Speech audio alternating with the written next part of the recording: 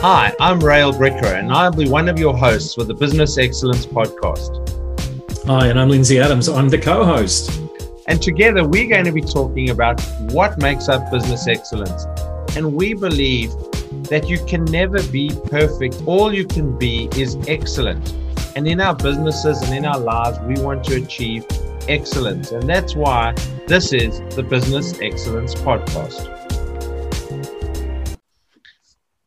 Hi, and welcome to the Business Excellence Podcast. My name is Rael Bricker, and with me again for another interview is Shil Shanghavi from Perth, a speaker specialist, a speaking coach, a virtual reality speaker coach, someone who's also done a TEDx Talk and is a TEDx coach. Welcome, Shil. Thank you very much, Rael. When I got the message that you wanted to interview me on your podcast, I simply could not turn down this opportunity. Thank you, Shil. We've had a great journey together, growing and learning together the last couple of years, and it is a pleasure to have you here. So one of the things you've developed over time is one of your keynote talks that you do as a professional speaker is called Mob Justice. Now, I know that the title firstly intrigued me because I went, what is it? Now, in the context of a podcast, we're not going to repeat a whole keynote speech. But I'm intrigued to know the story behind it, the backstory.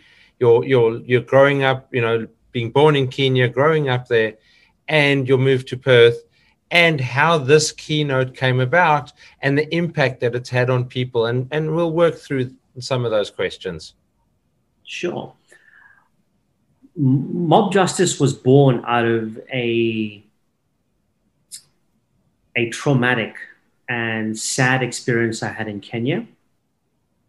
I was born in Kenya. I lived there for 16 years, and I've experienced a lot of challenging times there. And you being from Africa, you would understand that Africa can be a difficult place to live. It's home. It's a wonderful place to be. However, it comes with its challenges. And the reason I wanted to create this talk is my experience in Kenya taught me a lot about gratitude.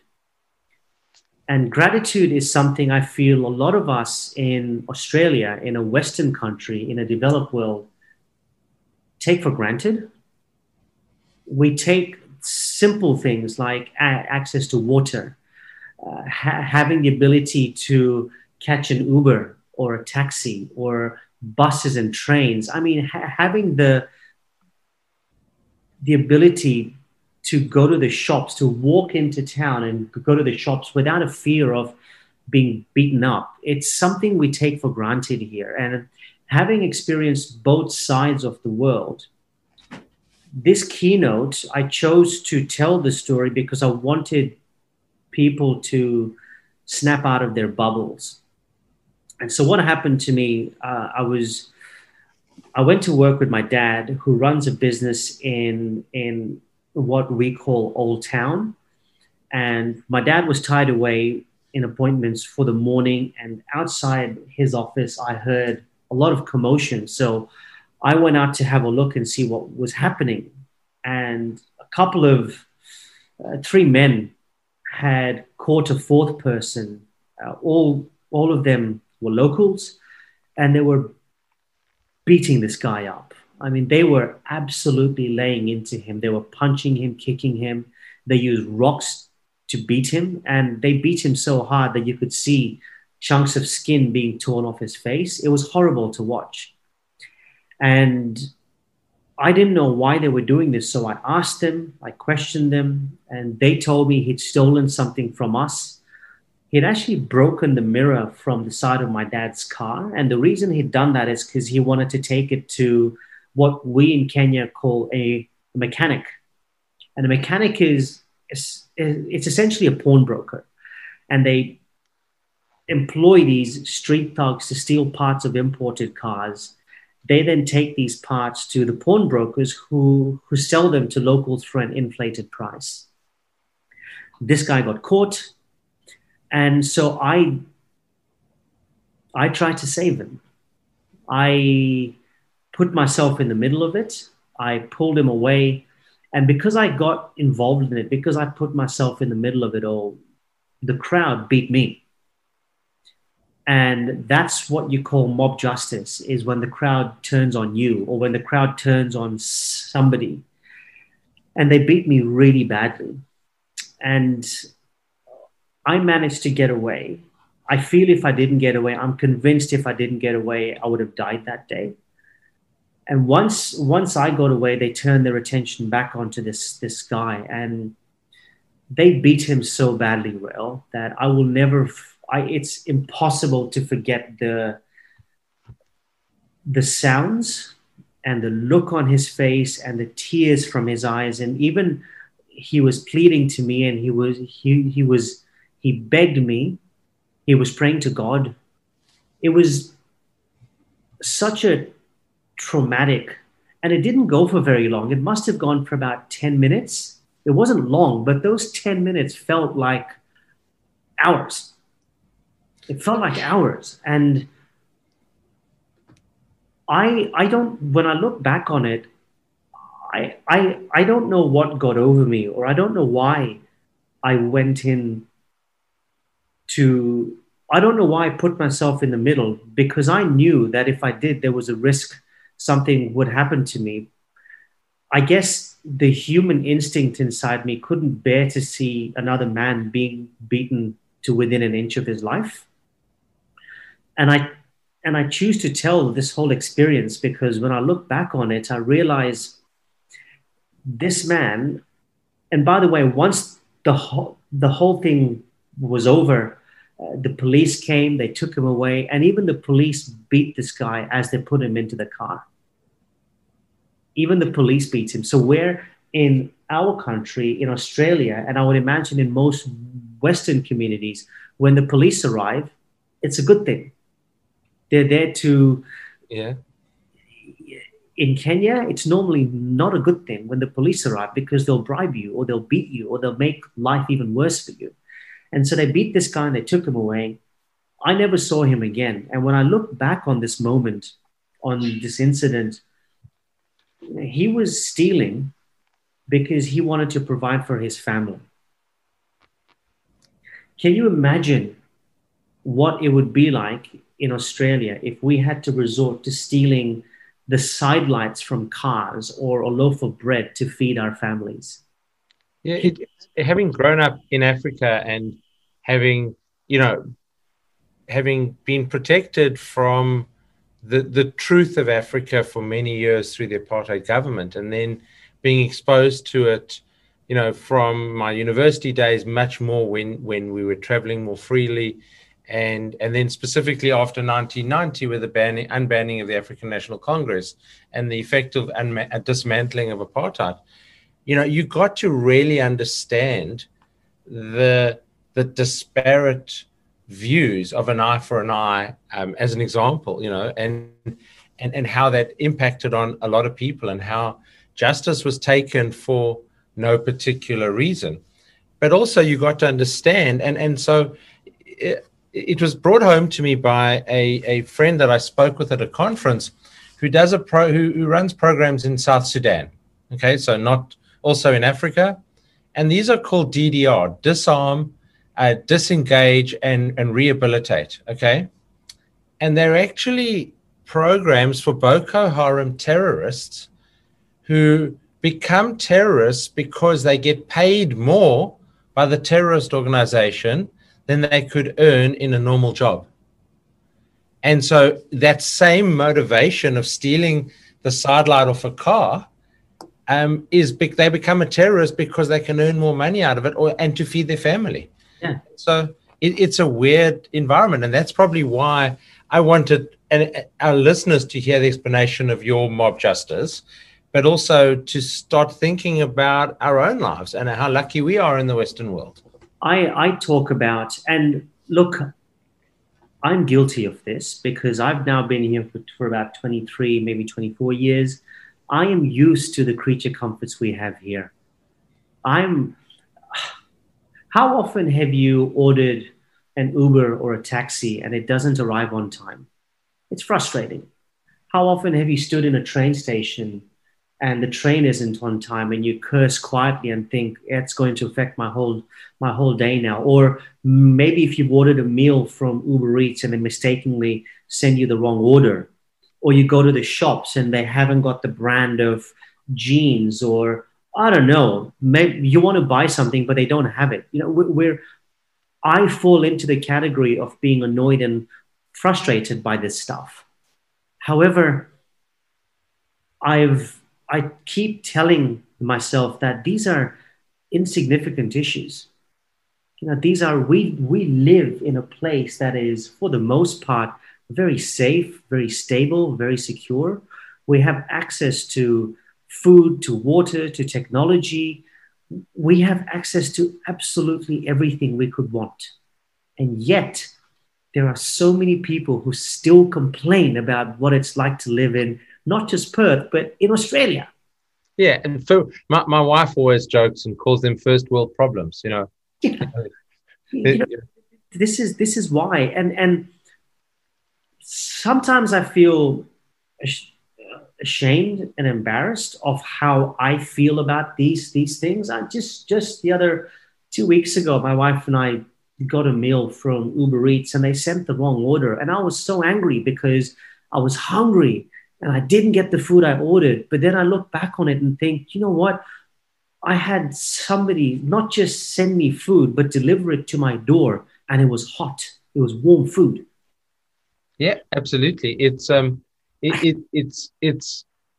amazing, but yet out of that environment, that African, and again, both having grown up in different parts of Africa, out of that African environment, there are some amazingly inspiring stories that have come out that despite the environments that people have grown up in, they've achieved success either, in their own environment or in international environment. One of the other guests on the podcast, Billy Salakani, grew up, sweeping floors and now has spoken in 59 countries, so, amazing success coming out of a personal resilience and a personal accepting of our background, and then a way of overcoming it, but not forgetting our roots.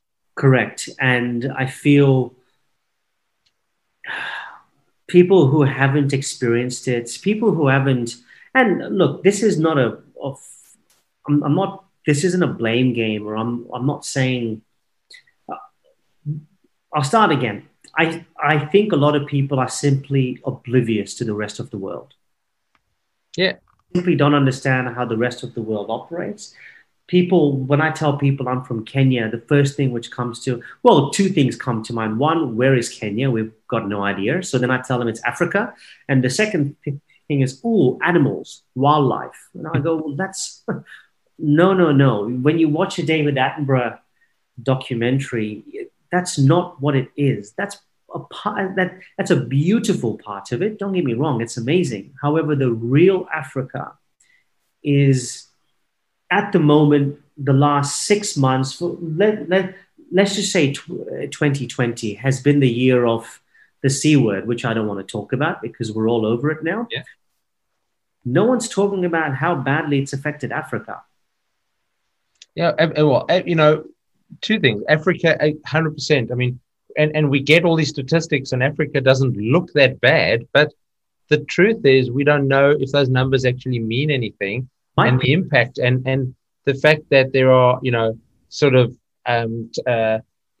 TB as an example, that people are dying of TB in Africa, and it's being put down to the C word and not TB. And so TB seems to be clearing up, but, we don't know. I mean, a friend of mine put it recently to me. He said, we don't even know. And he was talking about an Australian context. He said, we see ourselves in Australia as 25 million people. He says, what we forget is that within our time zone, there are 2.5 billion people. Yeah. And they don't have the life that we have. My parents are still in Kenya. I have friends and family there. I have friends and family who have died in the last 2 or 3 months. Died. The numbers are frightening. The statistics are frightening. They have no control. And What's even more frightening now is the vaccine is out, right? The vaccines firstly being distributed to countries that can afford it. In saying that, I believe there were 2 cases in the UK of people who had it and they had a reaction to it, a bad one. And so that's a whole different conversation. But Africa is not a country, it's a whole continent, which a lot of countries in Africa can't afford the vaccine. They can't afford it. And so that poses a whole different issue. And my dad is telling me that in Kenya, if you don't go to work, if you don't earn $1 to buy the loaf of bread, your family will die. They won't eat and they'll die. And so people have to go to work. There is no isolation or restriction. They have a curfew, which starts at 7 p.m.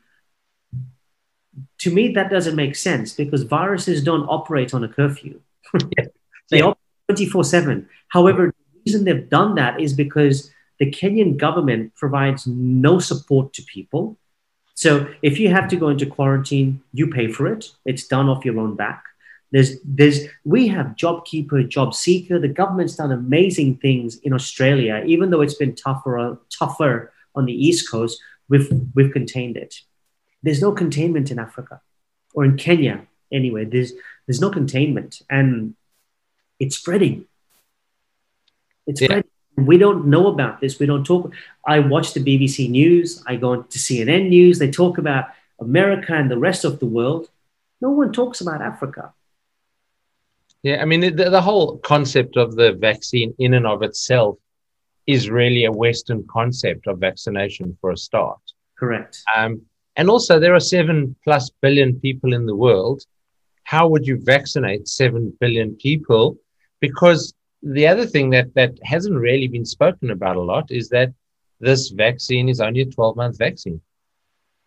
Yeah. And so it's like a flu vac. You have the flu vaccine every year. If you're susceptible to flu, you'd have the flu vaccine. Well, the COVID vaccines are going to be 1-year efficiency. And so it's not like chickenpox where you get it and you're immune for life or something like that.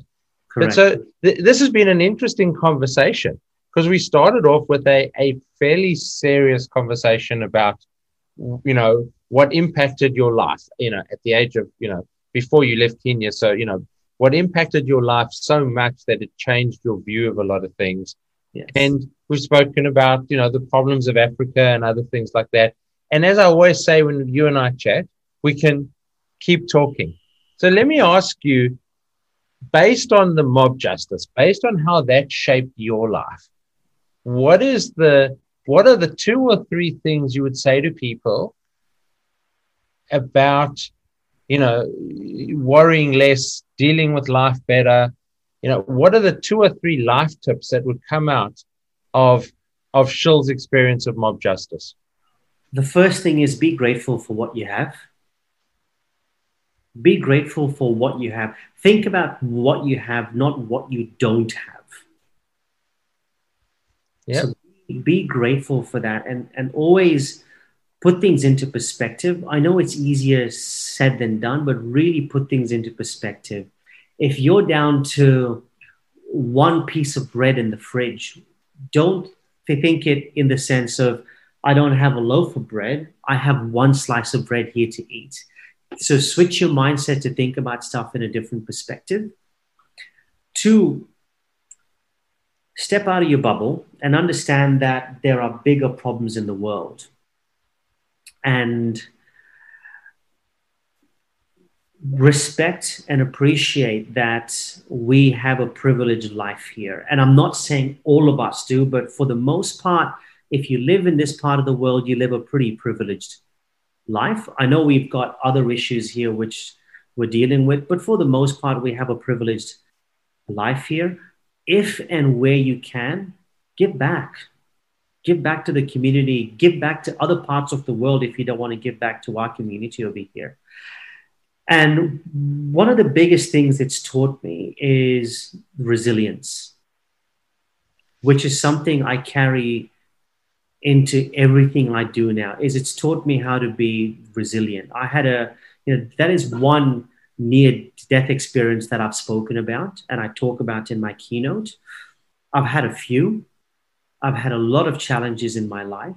And when I told my wife about this, I cried, my wife cried, and she was stunned that I was able to come out of this. And I've been able, the trauma I've experienced and the nightmares I had out of this for years were profound. What it taught me is to strengthen my mindset and how to be resilient to negativity and to negative thoughts. And so if you feel the negative thoughts, if you feel the negativity, it's very important to just to concentrate and strengthen your mindset. Well, that's a fantastic summary, and I love that. And I'd say in the years I've known you, you're one of the most focused people I know in terms of discipline and structure in your life. And that's taught me a lot about discipline, focus, structure, and resilience. So thank you, Shil. If people would like to find out more about your keynotes and potentially your mob justice keynote, but others that you do, or Shil Shanghavi as a speaker coach, how would they get hold of you? You can get a hold of me via email, and my email is shil, SHIL, at chatterboxps. So that's chatterbox, and then the letters P for Peter, S for Sam, all one word, .com.au. My LinkedIn, Shil Shanghavi. I'm quite active on my social platforms, or through the website, www.chatterboxps.com.au. Thank you, Shil. It's been an absolute pleasure to have you as a guest for the second time on the Business Excellence Podcast. This is Rail Bricker signing off for another episode of the Business Excellence Podcast. We look forward to seeing you on the next episode of the Business Excellence Podcast.